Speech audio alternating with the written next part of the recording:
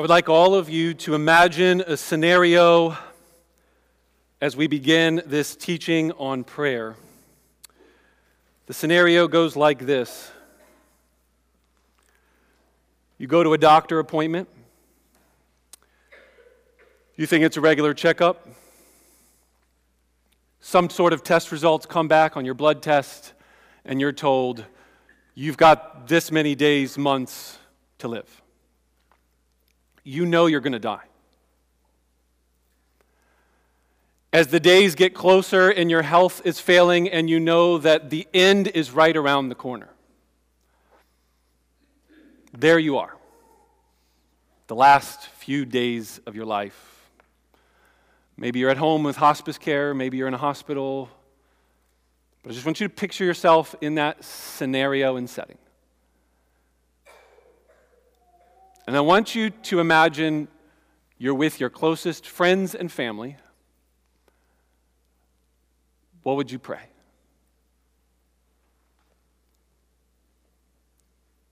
That's the scenario we find ourselves as we open our Bibles to John chapter 17 and we read the longest prayer recorded of Jesus in the Scriptures. He knows he's going to die. It's just days, hours away. He's with his closest friends. What does he pray? That's what I want us to explore as we continue this third week of our mini little series, as we take a small, brief break from the Gospel of Matthew and try and learn how to pray together as a church family. We've covered how to pray, when and where to pray. Today we look at what. And I want you to have the privilege that I've had all week, sitting at the feet of the Master and soaking in what is easily a 60-week sermon series on John 17. But we will be going low shelf, one sermon, hopefully accessible, practical, simple takeaways. But first, let's read it. And let's read it with these questions in mind that I hope that we will find. So I want you to have the outline in mind right now. If you want to throw it up on the screen, Nate. Who did he pray for? Do that briefly, but I want you to notice it before we read. Who does Jesus pray for? You're on your deathbed. You know you're about to die. Who are you going to pray for? What did he pray for? That's the main thing I want to look at. And then lastly, why? Why does he pray for those things? Because he tells us why he prays for them as we read. Let's read it together. When Jesus had spoken these words, he lifted up his eyes to heaven and said, Father, the hour has come. Glorify your Son, that the Son may glorify you. Since you have given him authority over all flesh to give eternal life to all whom you have given him. And this is eternal life, that they know you, the only true God, and Jesus Christ, whom you have sent. I glorified you on earth, having accomplished the work that you gave me to do. And now, Father, glorify me in your own presence with the glory that I had with you before the world existed. I have manifested your name to the people whom you gave me out of the world. Yours they were, and you gave them to me, and they have kept your word. Now they know that everything that you have given me is from you. For I have given them the words that you gave me, and they received them, and have come to know in truth that I came from you, and they believed that you sent me. I am praying for them. I am not praying for the world, but for those who you have given me, for they are yours. All mine are yours, and yours are mine, and I am glorified in them. And I'm no longer in the world, but they are in the world, and I'm coming to you, Holy Father. Keep them in your name, which you have given me, that they may be one even as we are one. While I was with them, I kept them in your name, which you have given me. I have guarded them, and not one of them has been lost except the son of destruction, that the scripture might be fulfilled. But now, I'm coming to you. And these things I speak in the world, that they may have joy fulfilled in themselves. I have given them your word, and the world has hated them because they are not of the world, just as I am not of the world. I do not ask that you take them out of the world, but that you keep them from the evil one. They are not of the world, just as I am not of the world. Sanctify them in the truth. Your word is truth. As you sent me into the world, so I have sent them into the world, and for their sake I consecrate myself, that they also may be sanctified in truth. I do not ask for these only, but also for those who will believe in me through their word, that they may be all one, just as you, Father, are in me and I in you, that they also may be in us, so that the world may believe that you have sent me. The glory that you have given me, I have given to them, that they may be one even as we are one.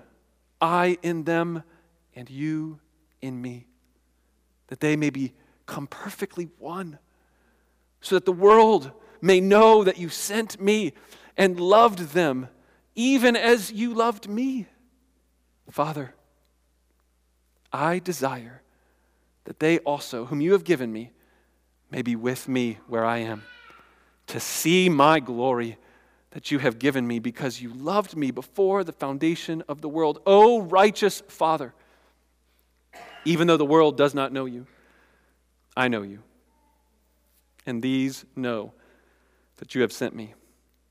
I made known to them your name, and I will continue to make it known, that the love with which you have loved me may be in them, and I in them.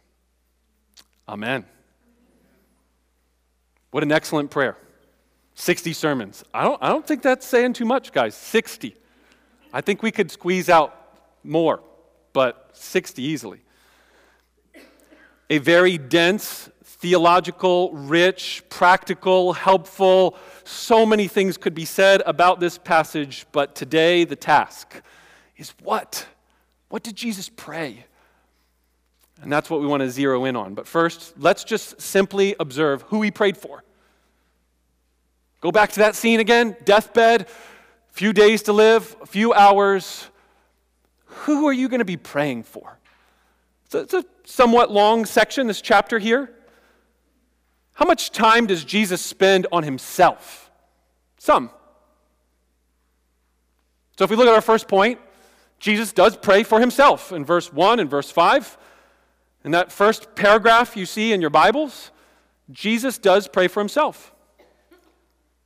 But second, verses 9 to 19 show that he's going to then transition and pray for his disciples.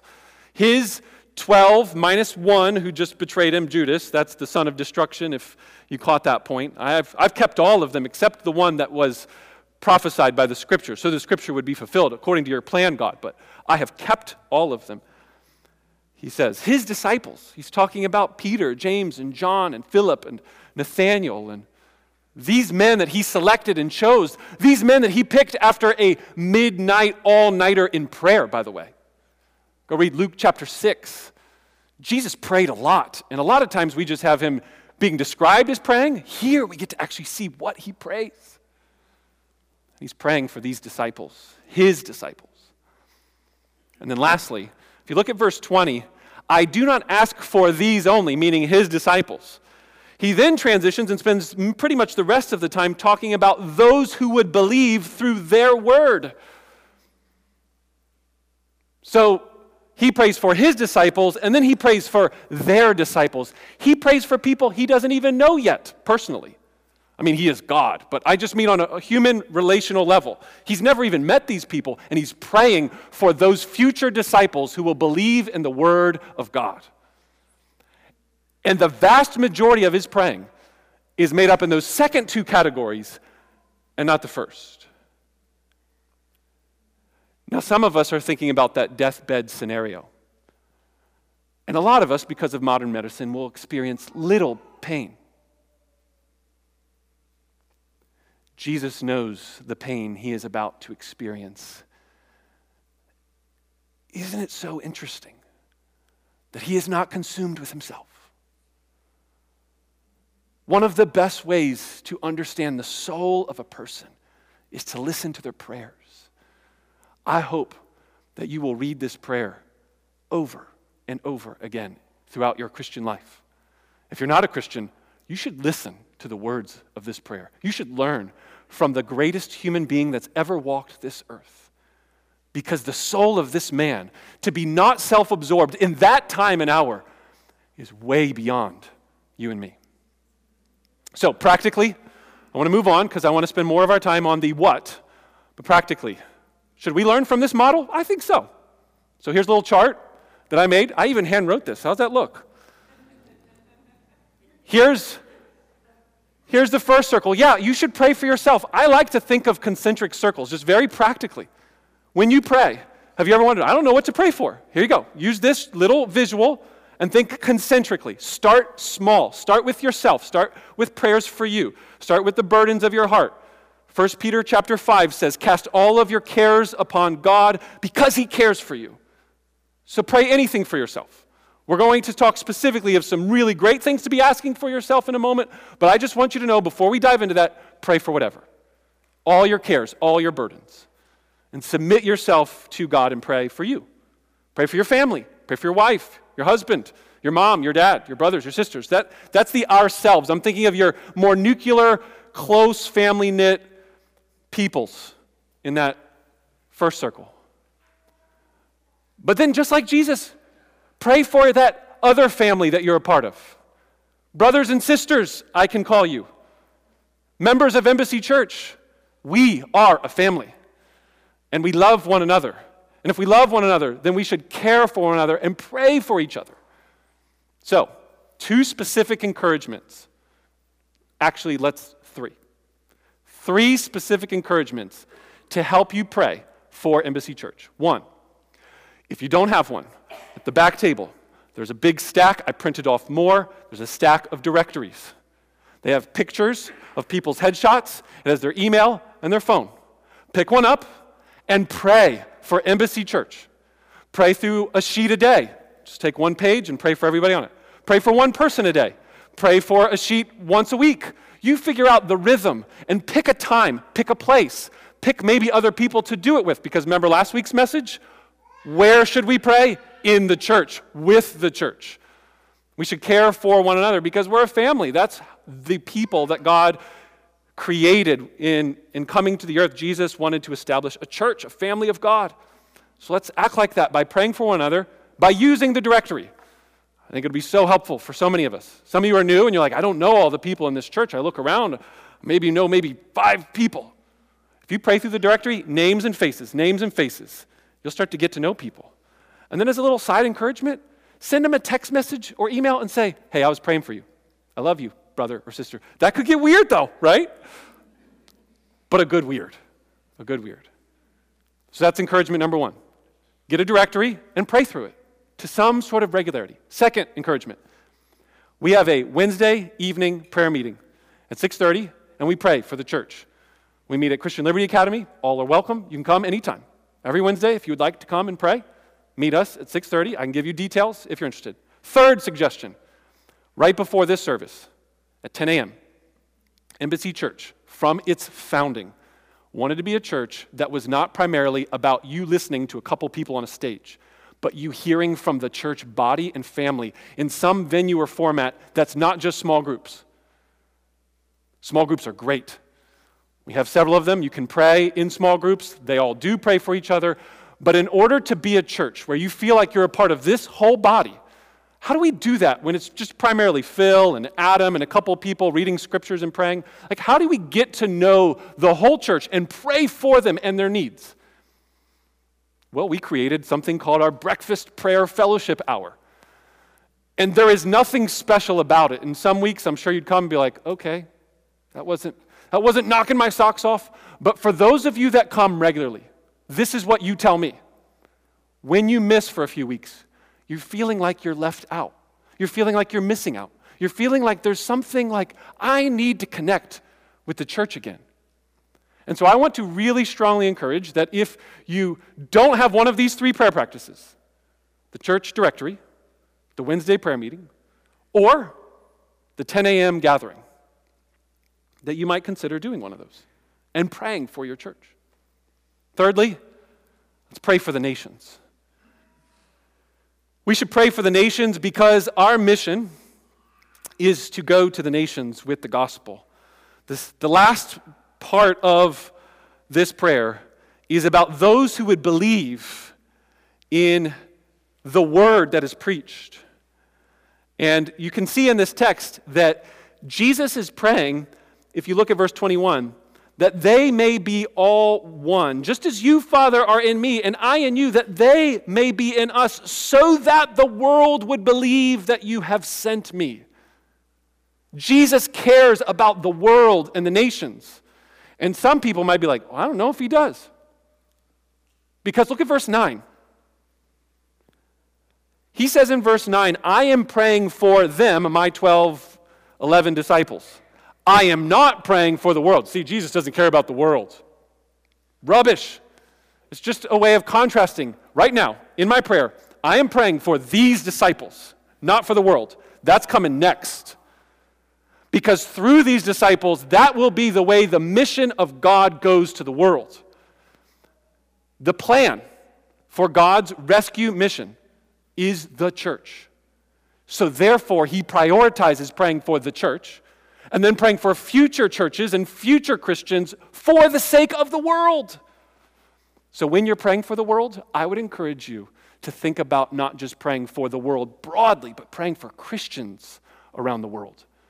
Because the best thing for the world is for more churches to be established all around the world. And right now, there are 2+ billion. The last number I saw was 2.8 billion people who have never even heard about Jesus. Billions. That was not million. That was billions of people. Never even heard about Jesus.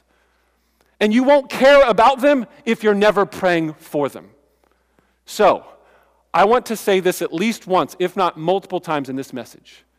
I'd like you to be thinking about not just praying to God, but because of this prayer in John 17, I want you to pray with God. Did you catch that? Jesus prays these things for these people and for these matters that we're about to discuss next, what he prays for. But just let that sink in. You can pray with God. The incarnate Son of God has given us a prayer and modeled for us. And when you join your voice with his, you're not just praying to God, you're praying with God himself.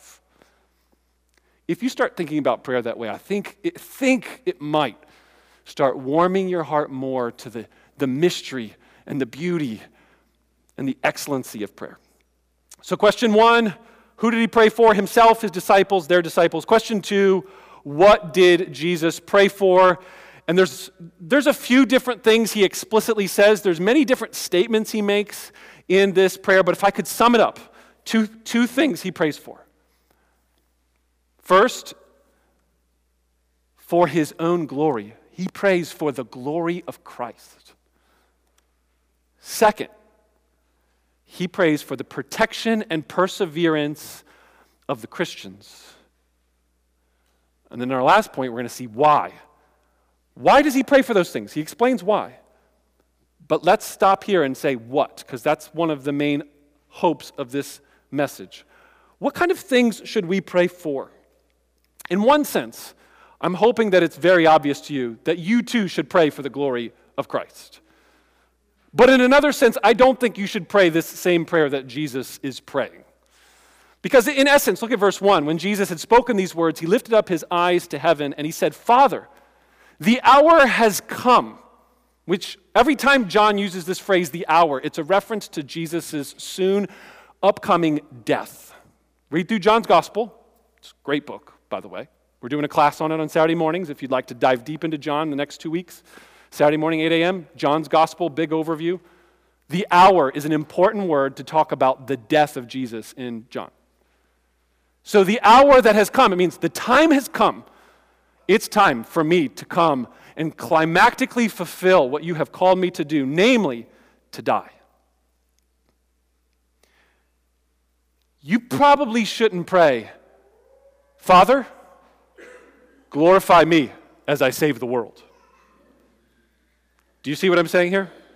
That's pretty much what Jesus is praying. He's praying, Father, it is time for me to complete this rescue operation of saving the entire world because I am the Son of God, so bring glory to me through these actions.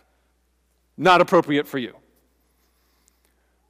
Our prayers should be more like John the Baptist, who says, he must increase and I must decrease. May his glory be magnified and made much of in our lives. Or can I remind you of another familiar prayer that we often call the Lord's Prayer? This prayer might be a better Lord's Prayer because it's actually a prayer from the Lord that he prays. And it's a nice, thick, long prayer. But notice the similarities here. Our Father who is in heaven, first prayer request that Jesus teaches you and I to pray. What is it? Hallowed be your name. Bring glory, honor, fame, hallowing to your name. Is that your first default prayer when you're praying in any situation? Not even talking about the most difficult, waning moments of trial and suffering and pain and the very moments before you die. Is that what you'd be praying? I want the glory of God in all things. At the very end of John, in John chapter 21, Jesus is having a conversation, and he's talking about a death. And in that death, he's going to talk about how someone will glorify God in his death, one of his disciples. So in verse 20, Peter turned and saw the disciple whom Jesus loved following them, the one who also had leaned back against him during the supper, and he said, Lord, who is it that is going to betray you? When Peter saw him, he said, Jesus, Lord, what about this man? Jesus said, if it is my will that he remain until I come, what is that to you? You follow me. So the saying spread abroad among the brothers that this disciple was not to die. Yet Jesus did not say that he was not to die. But if it was my will that he remain until I come, what is that to you? This is a good example of, do you want to pray as the baseline, bottom prayer, all of your prayers, whether you're going to die or not die, God just be glorified? Some of you are going to get sick. Is it okay for you to pray for sickness? Go to James 5. Last week, we talked about James 5. If anyone is sick among you, what should we do? We should pray for healing. So yes, it's okay. Will all of you get healed immediately, instantaneously, miraculously? The majority of you may not. I think it's important for us to keep in mind that we can glorify God in our death and in our suffering and in our perseverance through the most difficult trials and persecutions, and that's exactly why Jesus prays for their protection and perseverance. He doesn't say, God, don't let them die. Don't let me die. I don't need to die. He doesn't pray those kind of things. He doesn't try and stop the suffering. And again, there's a sense to which you probably shouldn't take this prayer as a one-for-one and be like, well, I should never pray for dying and rescue and health. And it's perfectly legitimate to pray for those things. But I fear that too many of us only pray for those things. And they're not underneath or undergirded or founded under the banner of God, I want healing. Miraculously heal. But I want your glory most. That is the desire of Jesus here. That is the longing of his heart. And that is how he is praying for himself. And that is how he is praying for his disciples. Let's look more specifically at verses 11, 15, and 17 as he prays for his disciples. In verse 11, notice the language here. And I am no longer in the world, but they are in the world, and I am coming to you, Holy Father. Keep them in your name. That's one of the clear, specific requests of Jesus in this prayer. Keep them in your name, which you have given me, that they may be one, even as we are one. Drop down to verse 15. Notice again a very specific prayer here. I do not ask that you take them out of the world, but that you keep them from the evil one. Keep them from the evil one. Again, the Lord's Prayer was back in my mind. I was thinking, lead us not into temptation, but deliver us for evil.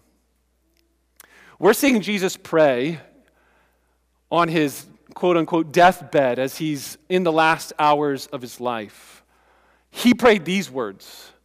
I think we should be praying these words in our life and in our death every day.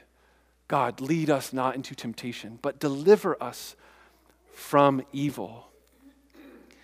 One other very obvious thing that we should observe is that there is a desire amongst the biblical prayers for your holiness and godliness and your being in step with God and his presence and his spirit, more so than almost any other thing that the Bible prays for.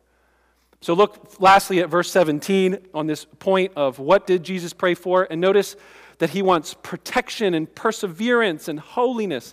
In verse 17 he says, sanctify them in the truth. Your word is truth. As you sent me into the world, so I have sent them into the world. And for their sake I consecrate myself, that they also may be sanctified in truth. If you're ever praying through the directory, and you're going through and you're like, I don't even know this person, then just pray that they would become sanctified in the truth. It's a good prayer. Just steal it from Jesus. You don't even have to give him credit. I don't think he's going to mind.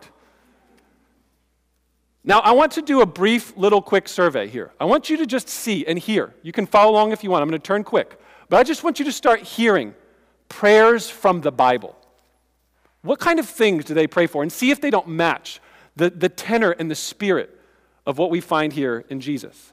I'm going to flip first to Ephesians chapter 1. If you want to turn there in Ephesians 1. There's a prayer from Paul in Ephesians 1 for a church. So similar to Jesus. What does Jesus care about? What is Jesus longing and praying for? What's at the core of his soul? Listen to Paul. Ephesians chapter 1, verse 15.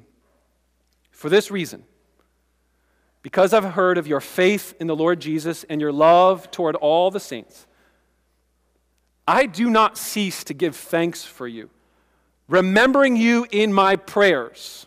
So there you have it. Paul praying for the Ephesian church, and he's thanking and he's remembering. What are you praying, Paul? Verse 17. That the God of our Lord Jesus Christ, the Father of glory, may give you the spirit of wisdom and of revelation in the knowledge of him, having the eyes of your heart enlightened, that you may know what is the hope to which he has called you, what are the riches of his glorious inheritance in the saints, and what is the immeasurable greatness in his power toward us who believe, according to the working of his great might that he worked in Christ, when he raised him from the dead and seated him at his right hand in the heavenly places, far above all rule and authority and power and dominion, and above every name that is named, not even in this age, but also in the one to come.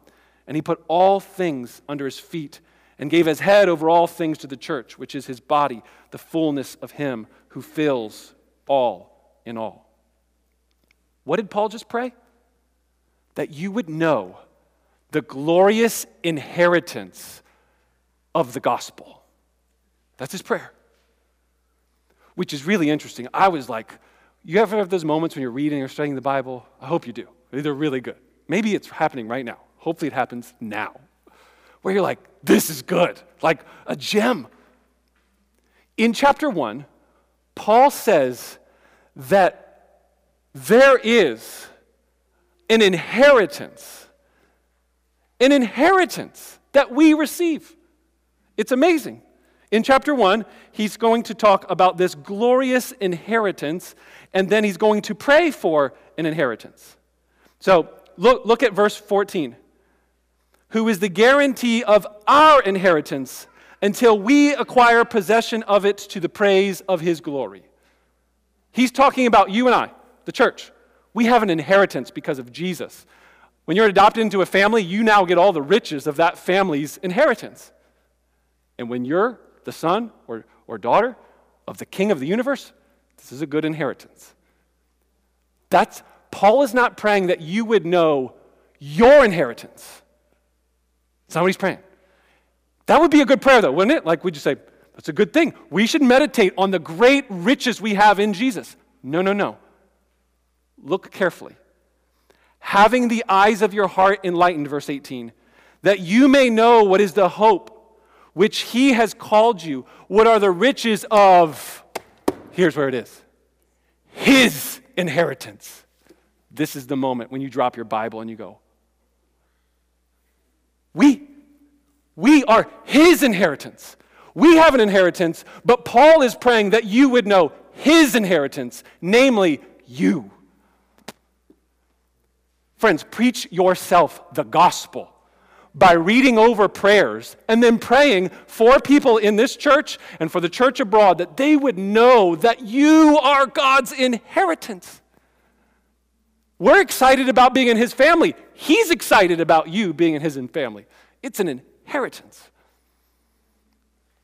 Let's do one more example. Turn your Bibles to Colossians chapter 1. We could do this all day. This is fun, right? Colossians 1, verse 3. We always thank God, the Father of our Lord Jesus Christ, when we pray for you, since we heard of your faith in Christ Jesus and of the love that you have for all the saints, because the hope laid up for you in heaven, of this you have heard before in the word of truth, the gospel, which you have come to you, as indeed the whole world is bearing fruit and increasing, as it also does among you since the day you heard it and understood the grace of God in truth. Just as you learned it from Epaphras, our beloved fellow servant. He is a faithful minister of Christ on your behalf and has made known to us your love in the Spirit. And so, from the day we heard, we have not ceased to pray for you. What are you praying, Paul? Asking that you may be filled with the knowledge of his will in all spiritual wisdom and understanding, so as to walk in a manner worthy of the Lord, fully pleasing to him, bearing fruit in every good work and increasing in the knowledge of God. May you be strengthened with all power according to his glorious might for all endurance and patience with joy, giving thanks to the Father who has qualified you to share in the inheritance of the saints in light. He has delivered us from the domain of darkness and has transferred us to the kingdom of his beloved Son, in whom we have redemption for the forgiveness of sins. Another great prayer. What's he praying? That you would know and be filled with spiritual wisdom and understanding and walk in a manner worthy of the Lord. I think you can do this. I've done this. I've looked at every prayer in the New Testament by Jesus or by the apostles. And I laid them all out on a document. And I said, what did they pray for? And there's only one time in all of the Bible that I can find where they prayed for your good health. Once. It's in 3 John. One of those little letters at the end of the Bible that we don't normally read that often because they're small and they're kind of tucked away. And we just jump forward to Revelation, whatever, you know. They're like this. This is what Jesus taught his apostles to pray like, because this is how he prayed. He'd pray for himself? Sure. He prayed for the church. He'd pray that the church would be unified, knowing the love of God, so entwined with the Father and the Son and the Spirit in them that they would know God's love deeply and richly, and that this would show the world that Jesus is God's plan of salvation and bringing that salvation. So friends, I want to encourage you that if you are new to prayer, very simple, very basic, take John 17, take the Lord's Prayer, take Colossians chapter 1, take Ephesians chapter 1, take Philippians chapter 1. There are lots of prayers in the Bible where people are inspired by the Spirit of God. And just substitute you. Instead of it being Paul praying this, be like, Father, I pray this.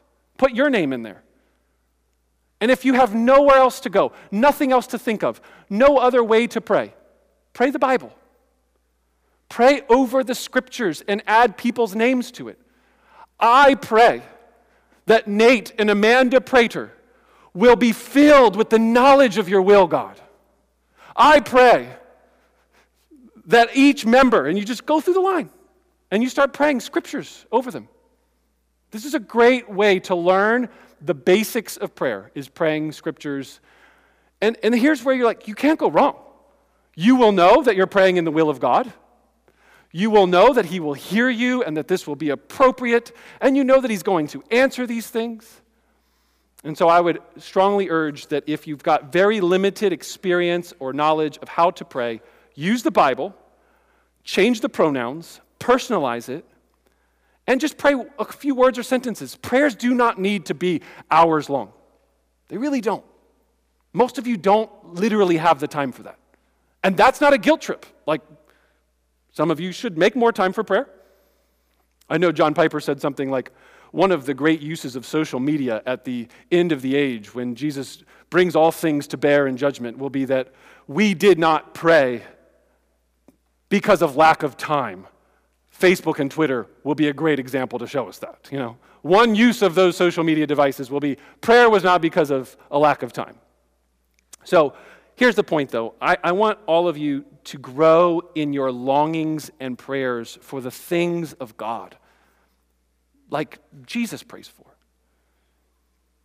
I want that this church is not just putting on slogans and taglines on our banners, like this one right here.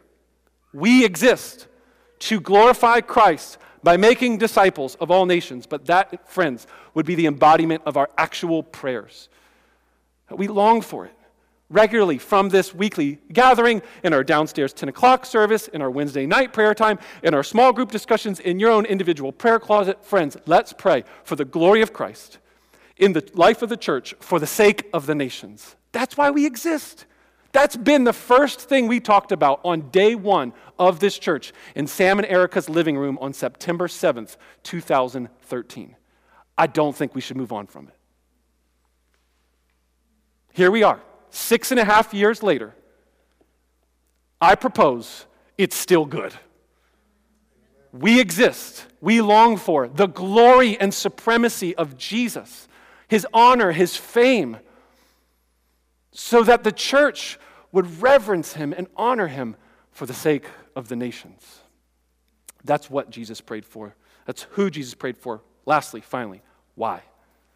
Why did Jesus pray for these things? Especially, start with that first thing we mentioned. Jesus prayed for himself, which is okay. It's right. It's fine. But when you think about what he prayed for himself, it's kind of like, well, did he really pray for himself? Like the way you and I would think about praying for ourselves, it's like, give me this job, let me have better health, let my kids stop being annoying to me, whatever those things that it's just you're thinking about. Jesus, when he prays for himself, notice the logic here in verse 1. He says, Father, the hour has come, glorify your Son so that, here's why I'm praying this, glorify your Son so that the Son can bring glory to you, Father. Jesus prays for his glory so that it would maximize the Father's glory. And this, my friends, I think is some of the deep theology of our Trinitarian prayers. You and I are Christians because the Father made a plan that the Son executed and the Spirit applied to your heart. So by the stirrings of the Spirit, pray in the name of Jesus to the glory of God the Father. This is worship. Worship is God the Father, through the sending of the Son, through the applying of the Spirit, saves and rescues the world. In our response to that, through the empowerment of the Spirit, in the name and through the access of our one mediator, Jesus Christ, we come to the Father, because even Jesus himself prays for his glory, not just for his own sake, but for the sake of his Father. There's a lot there, isn't there?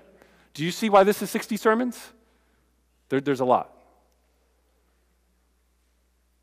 So first, he prays for his glory, ultimately so that it glorifies the Father. Secondly, look at verse 10. All mine are yours, and yours are mine, and I am glorified in them. Now remember, this is right after verse 9 where he says, I'm not just praying for the world in general. I'm praying for these that you have given me, my disciples, because I know that through them that will bless the world. So I'm praying for them, God. And then he says, because through them I will be glorified. He's praying for the disciples because he knows that if the disciples persevere and are protected from the evil one, and they have faith that is sanctified through the word, and they're unified as one, and they love each other because they've received the love of the Father, he knows that that will bring glory to Jesus. And that glory will reach up to the Father. So he prays for us, so that it brings glory to Jesus. Are you noticing a theme? Jesus wants the Father to be glorified, so he prays for his death to glorify the Father. He prays that the church would glorify the Father through their witness, and particularly through their unity, which is the last observation. Look at 17, verses 11, and then drop down to 21. So first 11. And I am no longer in the world, but they are in the world, and I am coming to you, Holy Father. Keep them in your name. So that was that big phrase. He's praying, God, keep them, preserve them, protect them in your name. Help them be steadfast. Why? So that they would be one. That they may be one at the end of verse 11, even as you and I are one. The unity of the church should reflect the unity of the Trinitarian relationships of God the Father and God the Son and God the Spirit. That's dense. You can chew on that, but that's the reason. The reason that he is praying for your keeping and your perseverance is so that you would become one. So we would stick together. So we'd love each other. So not quickly get offended. So we would persevere through sinning against one another and coming to the church and reconciling and displaying that the gospel is bigger and it reconciles and it humbles all of us and we're not better than others, and that we could be one even with different classes of society and different ethnicities and different ages and different generations. That's what the church should be like. But look around at America. Oh, the grieving heart of Jesus when he looks around and sees how quickly we separate and divide over silliness. Well, I don't like the music. You read this prayer and think, well, I want this kind of music? That's going to divide the church? We are so easily divided.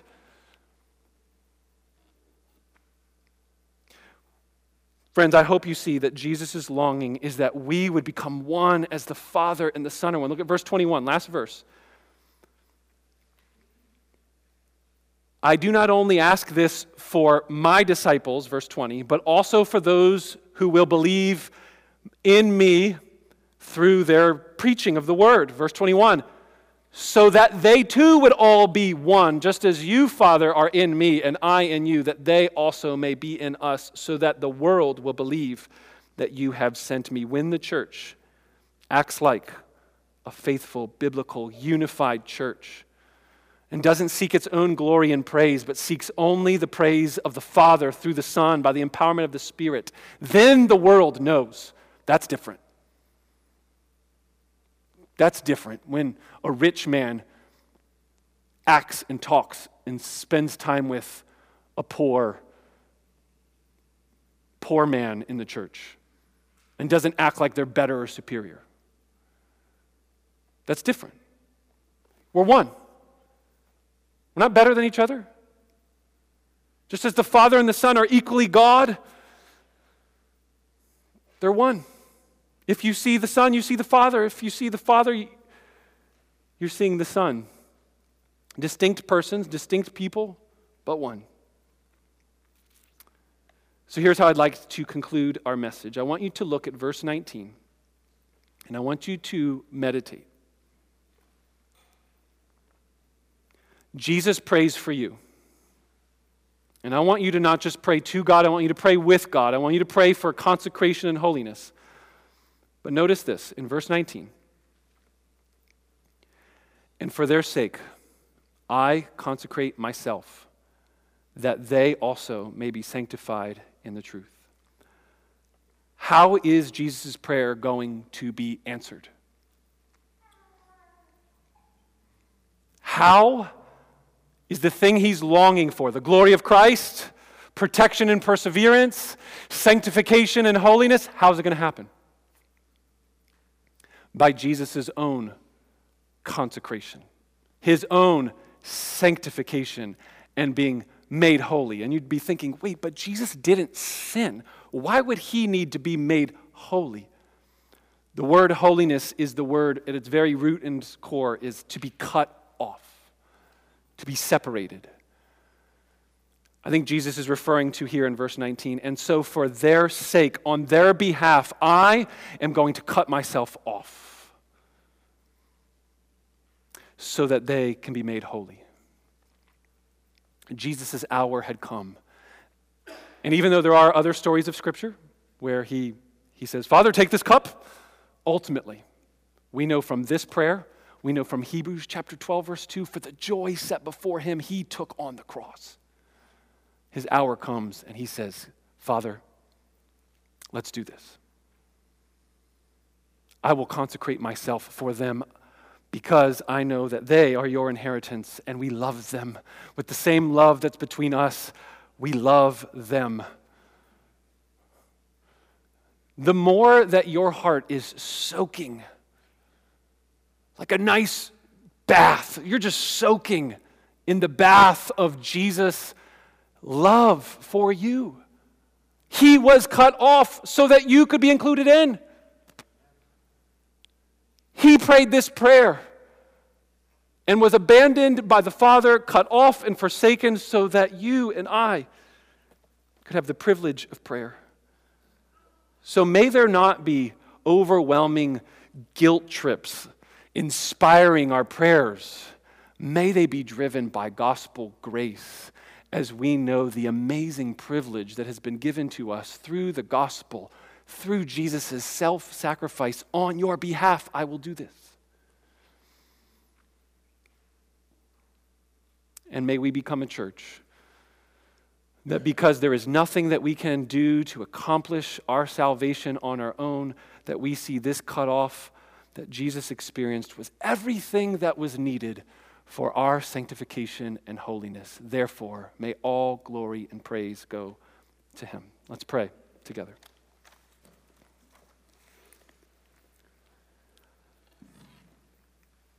So now we pray, Father. We come to you as our heavenly Father, and we come in the name of your Son, Jesus. We come because Jesus has come to us.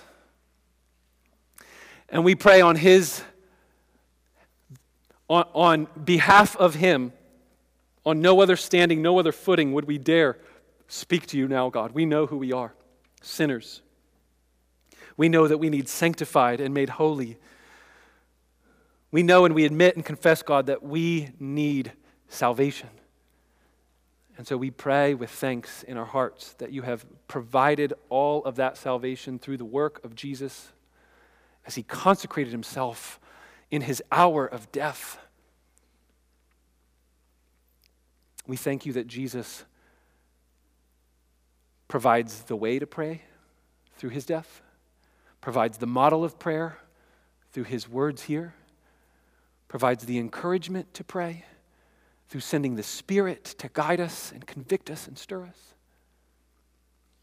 And so we ask that as a church, that Embassy Church, our heart would beat and long for the things that your heart beats and longs for, that we would sing and celebrate and long for the glory of God the Father, of Christ the Son, and the Holy Spirit. May you be honored and praised now as we sing, as we take the Lord's Supper. In Jesus' name, amen.